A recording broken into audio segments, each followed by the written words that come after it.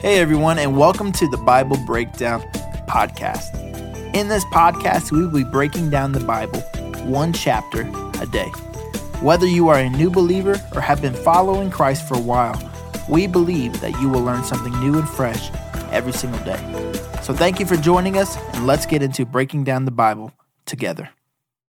Hello, everybody. Welcome back to the Bible Breakdown Podcast with me, Pastor Brandon. And man, today, Numbers chapter 36. We are going to finish this off with a bang, and I'm really excited. And if I were to give this a title, it would be The Time Has Come. Finally, the nation of Israel is getting ready to go into the promised land, and they are ready to go. So we're going to finish this up together. But before we do that, as always, if you like what we're doing here and you're watching this on YouTube, make sure you like, share, and subscribe all of this. Comment on this. It really does help us get the word out to more people. Also, make sure that you're leaving us a 5-star review for our podcast on Apple Podcast or wherever you are listening to this, and leave us a comment. It really is encouraging to know what God is doing as we are working really hard to try to create a community of people that, man, we just rally around our love for God's word. And that's kind of my thought process behind this. And I'm always kind of gauging at the end of a book, like, are we ready to go to the next one? Because I always just want to just bring value to this. And my hope is that you never see me as, a sage on stage, but a guide on the side. I'm just gushing about God's word, and I'm just in awe and love that you want to gush with me. I think it's awesome. And so one of the ways we're doing that, you can look in our show notes, is you can go to our Facebook group and look at Bible Breakdown Discussion and just talking about God's Word. And I would love to know, as we are finishing this chapter up today, what was your number one takeaway? What was it out of the whole book of Numbers? What was it that maybe you didn't know? What was your number one takeaway? I'm going to give you mine when we're done in just a moment, but I want to know what yours is. So we're going to talk about that more in just a second, but let's finish up the book of Numbers. And as we finish this up, we're getting some people that come back to us.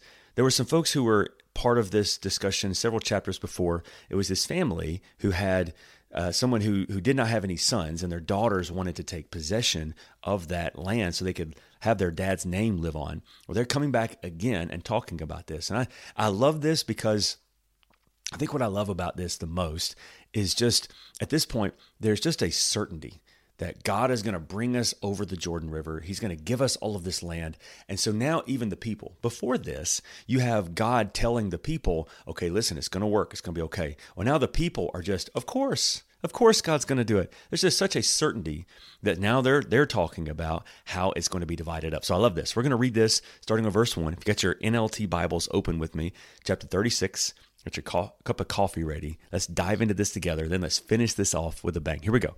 Verse 1 says this: Then the heads of the clans of Gilead, descendants of Machir, son of Manasseh, son of Joseph, came to Moses and the family leaders of Israel with a petition.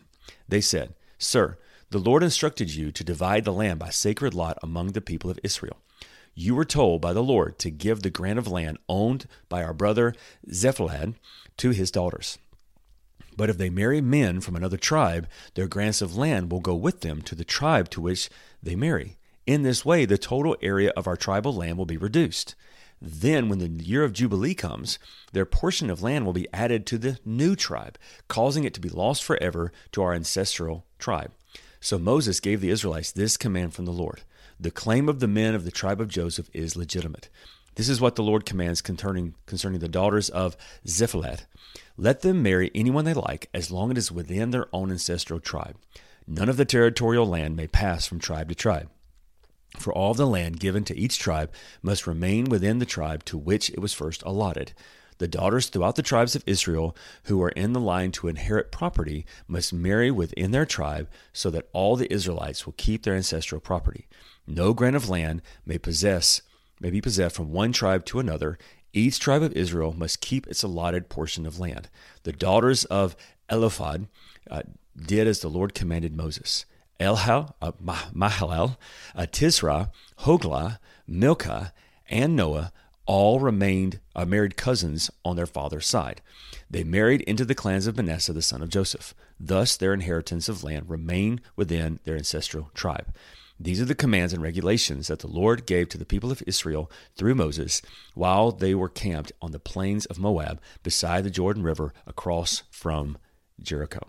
So that may sound like kind of unambiguous or way to kind of end this book, but I love it because there is such a confidence that, of course, God is going to give us this land. But man, I want to keep all that God is giving us. And so I want to make sure that we are doing this properly so that we don't lose a single thing that God is doing for us. And I love that there's such a confidence that they are moving forward.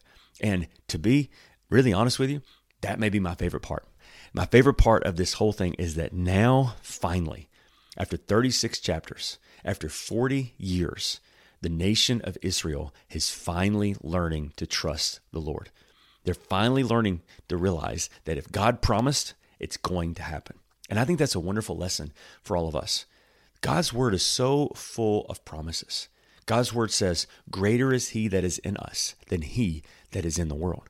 God promises us to say, be anxious for nothing, but pray about everything. And the God of peace will give you peace that passes understanding. God's word says that God will give perfect peace to those whose minds are continually on the Lord. There's just promise after promise after promise. And my prayer would be for myself and my prayer would be for you is that we would be like the nation of Israel, that through the winding road of the journey that God has for us, through the ups and the downs, we will learn to trust in the Lord. I want to know from you, what was your number one takeaway from the book of Numbers? It is so full of such amazing things, and there's so much we weren't able to get to. And so I'm really looking forward to getting into the discussion with all of you over our Facebook group and talk about the different ideas of what's going on.